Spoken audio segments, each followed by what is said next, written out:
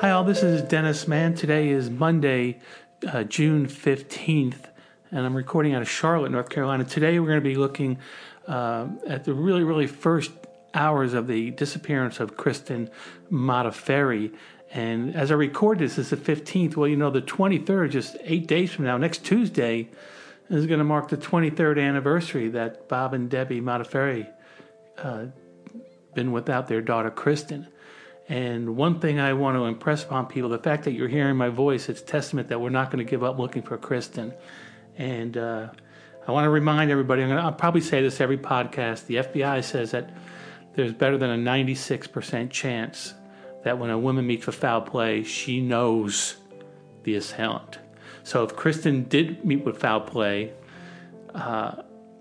one good thing the Modafferis have going for them, Kristen was only in that Bay Area 23 days. She barely knew anybody. And the best we can guess is 35 to 50 people, give or take. You know, we're guessing at that number, but it's the best we can come up with. So there's a better than 96% chance that one of those 35 to 50 people, at the very, very least, knows something about Kristen. And so this podcast is aiming to reach those 35 to 50 people and their social media friends, and maybe a tip will come in. But in a moment today, what I want to do, a great way to lay the foundation, is I'm going to be playing a rebroadcast, just the audio file of the America's Most Wanted segment that John Walsh did for Kristen. And the way that came about is very, very early on, the Oakland police, they identified a suspect in the case, a guy named John Onuma. I have no problem mentioning names here. And they were trying to find him. And he's one of those people who's expert about living off the grid. There's like no social security number, no phone number, no address, no work history. They couldn't find him. And so they approached John Walsh, and they asked John to do a segment. He said, of course he would. And the segment is very accurate. They did a really, really good job. The segment lasts about 7 minutes, and I'm about to play it for you. And then after the 7 minutes are over, I'm going to zero in on 2 or 3 aspects of that video that I want you to be aware of. But just before I play it, I want to know Kristen's mindset. You got a 17-year-old girl in Charlotte, North Carolina. She's been the apple of her parents' eye. She breezed through school a year early, and she brings home one day to her parents a 4-year academic scholarship to North Carolina State University.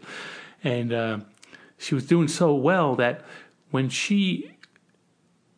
her peers, when her high school classmates were receiving their high school diploma, Kristen had already moved on. She had already completed her freshman year at North Carolina State. As a matter of fact, on her 18th birthday, as I said earlier, she flew from Charlotte to San Francisco. She wanted to go to the Bay Area for a couple of reasons. Number one, she was signing up for a couple classes at Berkeley. Those credits would go towards her degree back at NC State. They already had them approved. And she had saved up her own money to take the classes. And she also needed to buy some camera equipment. And I have to check with Mr. Modafferi, but I think it was $900 that this 17-year-old saved up, and from working at a local restaurant, a pizza place in her hometown of Charlotte. And the other thing she wanted to do for the first time in her young life, she wanted to spread her wings and just live life. You know, when you're 18 years old, that's what life is about. And when she was younger, 4 or 5 years earlier, her family had visited San Francisco. So she had those memories in her mind. She wanted to go back and experience it now that she was a young woman.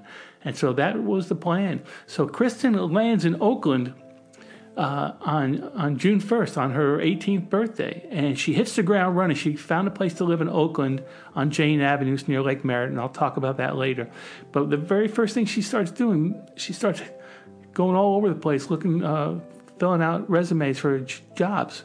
She wanted to get a job to pay her own way. She didn't want to have to rely on her parents. This is something that Kristen, she says, I'm going to do this, and I'm going to work for it. I'm going to pay my own way. And she did. And so she walks into Spinelli's coffee shop in the financial district of San Francisco, and she meets the manager there, a wonderful woman named Bernadette Melvin. And Bernadette laughs, looking back on it. You know, when Kristen walked in, Bernadette had no hours to offer anybody. She was fully staffed. But she said, Bernadette said, I was watching this young woman talk to me. She was so infectious. She goes, honestly, Kristen reminded me of myself, Bernadette said. And there was something about Kristen. And Bernadette said to Kristen, "Girl, I don't have any hours for you, but I really like you. I'm gonna find some hours. So come on, you can join us." And that was great news because Kristen got off on a great setting right out of the gate. And so June 1st to June 23rd are the important days here, because on June 24th, remember that the classes at Berkeley I was talking about, where summer school was about to start on June 24th. So Kristen knew she had 23 days to work, her 7-8 hours a day, and then the rest of the day she was going to be an urban tourist and hit all the hot spots around the Bay Area. But on the 23rd, she was at work one day, and she said to her coworkers, Alan Beauregard and John Burkhalter, she says, "Guys, my classes start tomorrow, so between work and school, this is it for me. There's no more fun." And she goes, "What should I do on my last day of freedom?" And they were giving her different ideas to do, but everything they mentioned she had already done. And at the end of that conversation, she goes, "Well, I don't know what I'm doing." She asked them for directions out to Land's End Beach. And they told her, you take the number 8 Gary bus and it takes you straight out. You get off the very last stop. It drops you right up about a block away from the water's edge. And but we don't know if Kristen ever made it out to the Land's End Beach that day. And I'll talk about that in a future podcast. So I'm going to bring on, as I said earlier, the Oakland police. They couldn't find this John Onuma guy, the suspect. So they went to John Walsh, and I'm going to play you the 7-minute clip. And this actual video segment is on the KristenandKent.com website, so you can go watch it there. But I understand some people are in your car driving, you just want to listen. So here's the audio file, and after this 7 minutes is over, I'm going to come back. I'm going to highlight a couple segments in there. I'm going to give you a lot more detail than the actual show went into. All right, here we go. Kristen Modafferi didn't waste any time when she arrived in the Bay Area. Through the internet, she found a place to live in Oakland. 3 days later, she already had a job across the bay in downtown San Francisco. Kristen worked at Spinelli's coffee shop at the Crocker Galleria. She called a couple of days before she disappeared to tell us what a great time she was having and how wonderful San Francisco was. And all of a sudden, she goes to work, clocks out at 3 p.m., and that's it. We don't know what happened at that point. Desperate for answers, the Modafferis have traveled to San Francisco 6 times to try and find her. Even Kristen's brave little sister, Megan, begged for help. She came to San Francisco this summer and she never came back to where she was staying. I didn't know where she was, so I was kind of scared to stop people when they were on their way and show them this flyer. It's been too long, and it's too trying. And it's just something that nobody should have to deal with. Since Kristen was first reported missing, Officer Pat Mahaney and Sergeant John Bradley of the Oakland PD have spent countless hours retracing her steps. Detectives soon discovered a very unusual fact. Kristen rarely stayed at the mall after work, but on the day she disappeared, Monday, June 23rd, something was different. At about 3:45, a co-worker glanced out the window and saw Kristen walking across the second floor landing. Thought that was kind of strange because she wasn't really one to loiter around after work. And what was even stranger was that she was in the company of a blonde-haired woman. Despite news reports, the unidentified woman has never come forward. Then there was another clue the day she disappeared. Co-workers told police Kristen asked for directions to the Sutro Baths in the Land's End area. Bloodhounds tracked Kristen's scent to this tunnel, but that's where her trail ends. The possible scenarios are hundreds, if not thousands, of scenarios of things that could have happened to her. A month into the investigation, detectives had exhausted all their leads. They were frustrated. Then a phone call to a local TV station in the Bay Area gave police their first big break in the case. Assignment editor Bill McGee spoke with the caller. He said he knew who killed Kristen Modafferi and where the body was. He gave me the names of 2 women. He said it was a lesbian love triangle, and one or both of them killed Kristen Modafferi and dumped her body out in Marin County under a wooden bridge. Kristen's body wasn't found there. Detectives quickly cleared the 2 women of any blame. But then the 2 women led police to the original caller.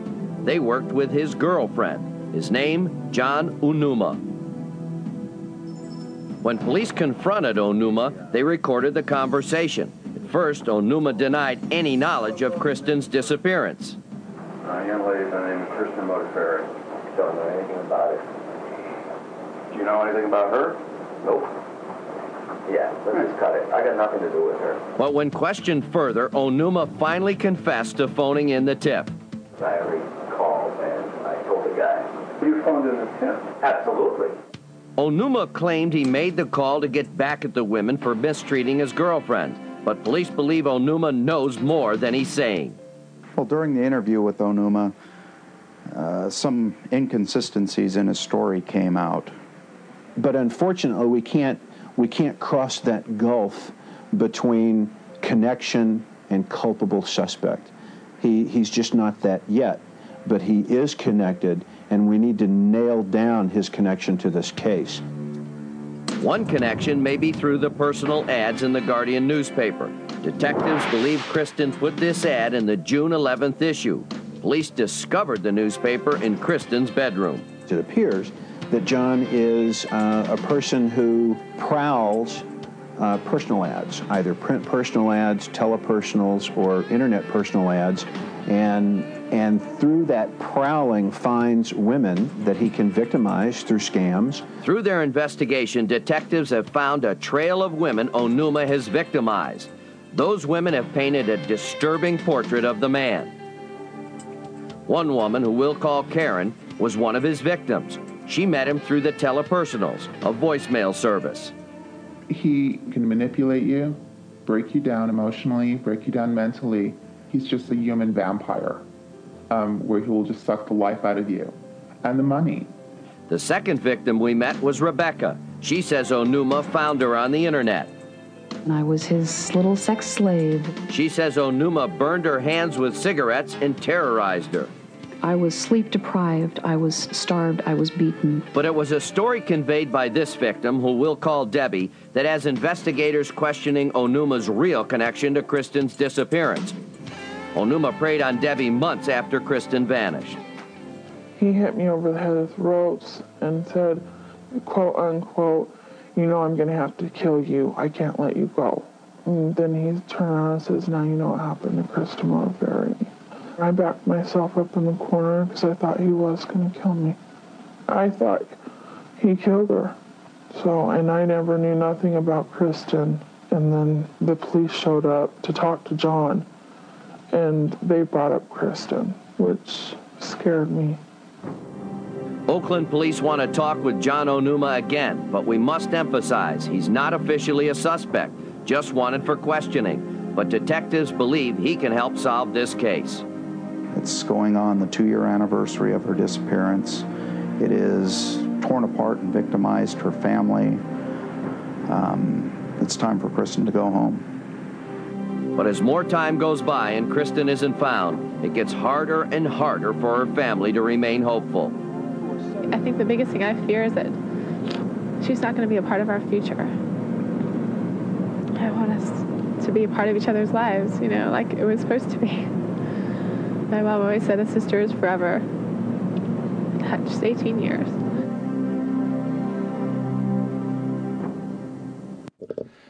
Also, that was John Walsh on America's Most Wanted. And that episode you just listened to, it ran, I believe, in May of 1998. And I just want to point out a couple of things. They interview Kristen's dad right out of the gate, and he was saying that, just a couple of days before she disappeared, she had called the house, and she was very, very happy with her life out there. Things were going great. And then he said that, she went to work on Monday, and she gets off at 3, she clocks out, and that was the last they really see of her. Well, Mr. Modafferi actually misspoke. On June 23rd, the day she disappeared, for some reason, we don't know why, but she forgot to punch out. Now, whether or not that has any role in her disappearance, don't know. I have no idea. But I just want to mention that in case we find out in the future that does play some role. And then you heard the officers, Officer Mahaney and Sergeant Bradley of the Oakland PD, they're talking about, when they interviewed the co-workers, they were actually talking about Alan Beauregard and John Burkhalter, because I was able to interview them as well. And they both told me they saw Kristen with a young blonde-haired woman up on the second floor of the mall. Now, most people listening to this have not been to the Crocker Galleria in downtown San Francisco. It's right out Market and Post Street in the financial district there. It's kind of like an outdoorsy mall where there's no real entrance either way. It's just this big open structure that you walk in. And Spinelli's was on the ground floor. And to see up to the second floor landing, it's just like looking across the street. There's like no visual impairment whatsoever. It's simple to see somebody. And especially where the cash register was, where Kristen and John and Alan would be working, just to look up at the second floor landing, nothing. And they said, yeah, Kristen was walking about an hour after she got off work with a young blonde-haired woman. And the other girl just looked to be like another college student, just like one of Kristen's peers. And when I first hit San Francisco, I met with retired FBI agent Graham Desvernine. He was hired by the Modafferi's in the first months of Kristen's disappearance. And he was telling me about this blonde-haired woman. And it was his opinion that it was just a coincidence that they were walking together. He says, she may not have anything to do with Kristen's case, but I think she may have, and I'll just give you my reason and let you make up your mind. Malls, as you know, they make all their money on the weekends and holidays. During the weekdays, it's kind of slow, and the Crocker Galleria was no exception. I've been there at 4 p.m. on that second floor. It is empty. There's nobody there. And, human nature, if you walk in, even before the coronavirus hit, if you walk into a building or a location with a big open space, human beings, we're not wired to just walk up to a total stranger and just start walking shoulder to shoulder. There's always that comfortable space you built in between them. So that tells me that blonde-haired woman was with Kristen. Now, if that's true, and if she had any role in Kristen's disappearance, for a fact that she's going to be watching the media, the TV, the news, the radio reports, because Kristen was all over it in that first week.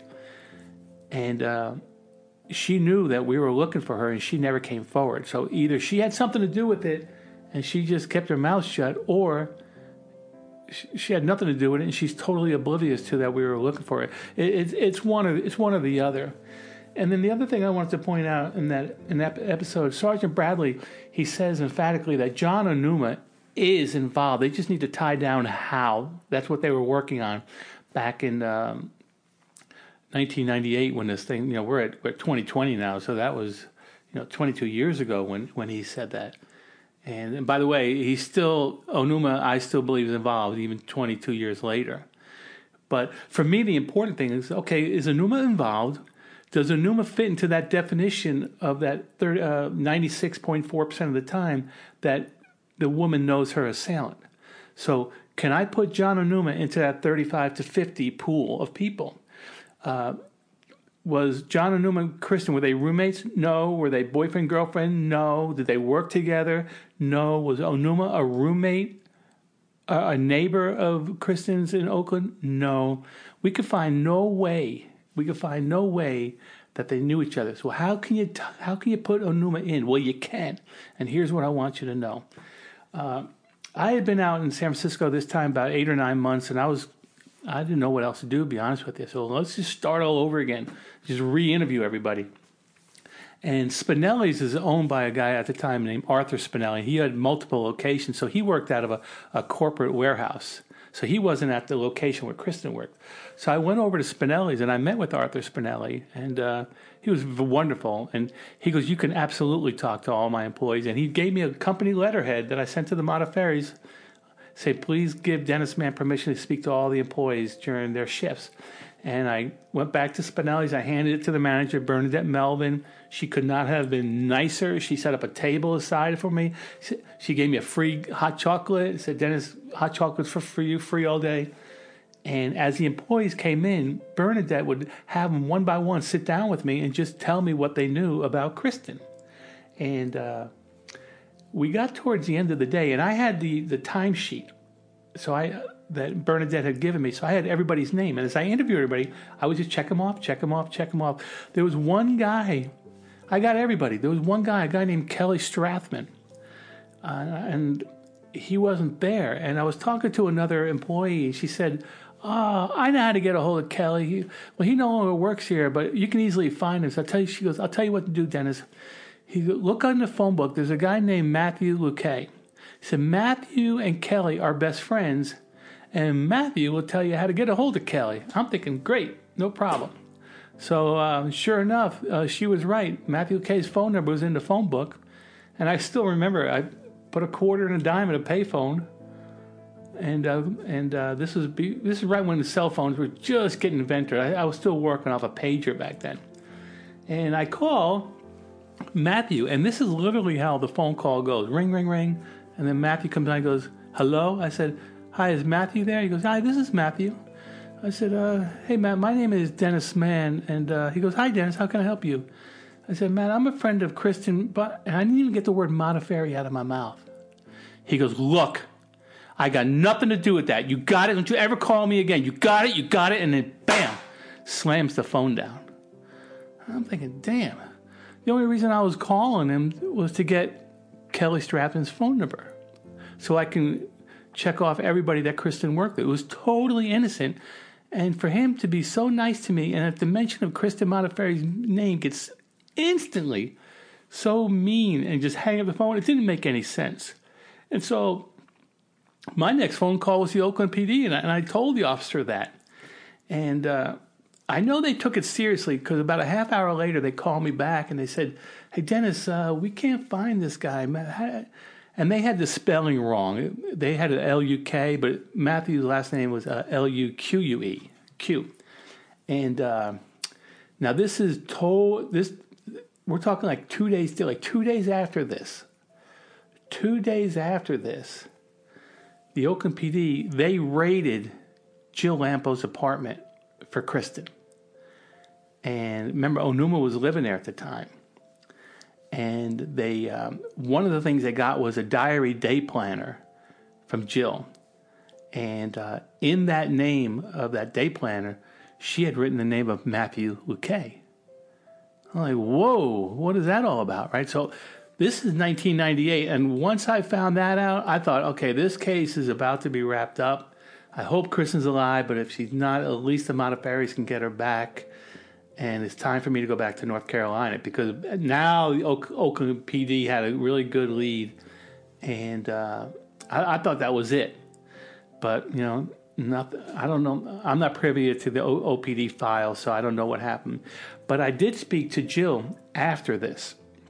She invited me into her home one day, and we started talking about Matthew. And she told me that she used to date Matthew Luque. In fact, she said, Dennis, I broke up with Matthew to date John Onuma. Now, here's the thing. Matthew also worked at the same coffee shop as Kristen, but there's an asterisk here. Okay. Matthew did not start working at Spinelli's until after Kristen disappeared. It was several weeks, maybe even a month later. But here's the connection to Spinelli's. Matthew just didn't apply at Spinelli's randomly. The reason he knew about Spinelli's because his best friend at the time, that guy Kelly Strathman, as you know, did work alongside Kristen side by side. And I've since not spoken with Matthew, for whatever reason, Kelly won't speak to me, but he's very nice. Email all you want, he'll answer all your questions. So, and he did tell me that he was the one who told Matthew to come work at Spinelli. So there's my connection. That's how I tied John Onuma to Kristen. It was through Jill Lampo. She broke up with Matthew Luque to start dating John Onuma.